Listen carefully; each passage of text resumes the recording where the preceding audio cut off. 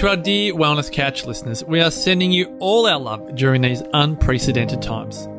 Now is the time to appreciate what community really is all about. And on the back of our wellness base camps in Geelong and Camden being postponed, we've decided to run a virtual experience that anyone can attend. It's called Crisis to Confidence. Right now, the world faces 5 major challenges. The first one, fear and anxiety. So Kim Morrison will present on certainty and love. The second one is social isolation. So Marcus Pearce is going to talk about how to build community during these difficult times. The third is mental and emotional despair. So Brett Hill will talk about how to develop resilience. The fourth is financial uncertainty. So Jason Witten will talk about creating financial security. And the fifth is a challenged immunity. So Cindy O'Meara will share how to boost our immunity during these times. Crisis to Confidence will be broadcast live on Saturday, April 4. And if you can't make it, you'll receive lifetime access.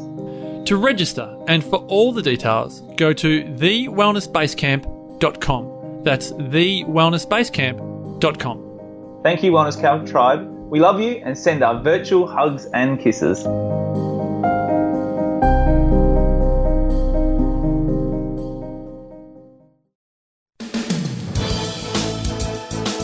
TheWellnessCouch.com, streaming wellness into your lives.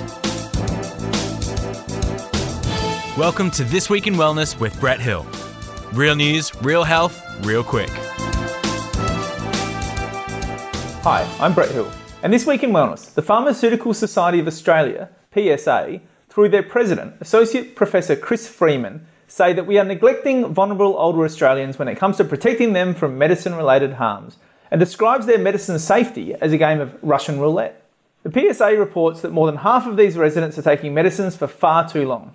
It also found that over half of the residents are taking medications that cause sedation or confusion, and that 20% of unplanned hospital admissions for aged care residents are a result of inappropriate medicine use.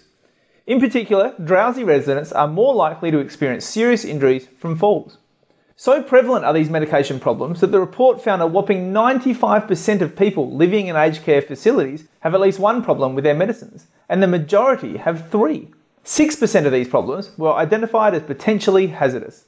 In his introduction to the report, Associate Professor Freeman states that the Australian government must respond with appropriate support, including funding and structural reform to keep older Australians safe. Among the recommendations in the report is the suggestion to raise awareness and education around the higher levels of antipsychotic and benzodiazepine usage in aged care, including letters to high prescribers. As always, the links are in the show notes.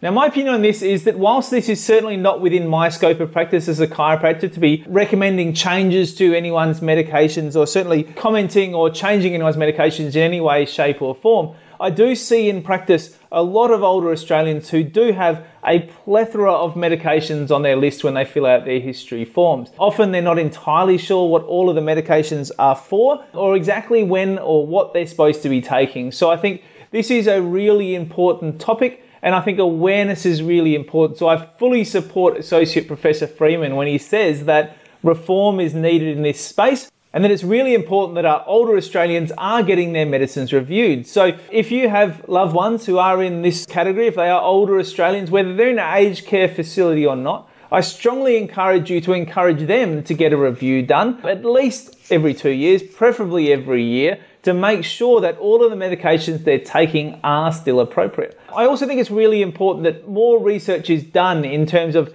long-term drug interactions. Studies are done in terms of the safety of particular drugs and particular medications, but sometimes we're not entirely sure what happens when we combine those different medications together. And when we're seeing people with 3, 5, even 8 different medications that they're taking, that then does become a game of Russian roulette, as we've spoken about. So I think it's really important that more research is done so we can be aware of the dangers of not just individual drugs, but also drugs when they're used in combination. So be drug aware, get a review for yourself or for any older Australians in particular in your life, but really anyone in general who's taking more than one medication. Make sure that it is still appropriate. Make sure that you're taking the right dosage at the right time. You've been listening to This Week in Wellness with Brett Hill. To continue the conversation, find us on Facebook at facebook.com/This Week in Wellness. And if you like this episode, please leave us a review on iTunes. And for more information about this and other projects from me, head to drbretthill.com. This has been a production of TheWellnessCouch.com. Check us out on Facebook and join in the conversation on Facebook.com/The Wellness Couch. Subscribe to each show on iTunes and check us out on Twitter. The Wellness Couch, streaming wellness into your lives. Whilst the Wellness Couch presenter endeavor to provide accurate and helpful information to their listeners, these podcasts cannot take into account individual circumstances and are not intended to be a substitute for health and medical advice from a qualified health professional. You should always seek the advice of a qualified health professional before acting on any of the information provided by any of the Wellness Couch podcasts.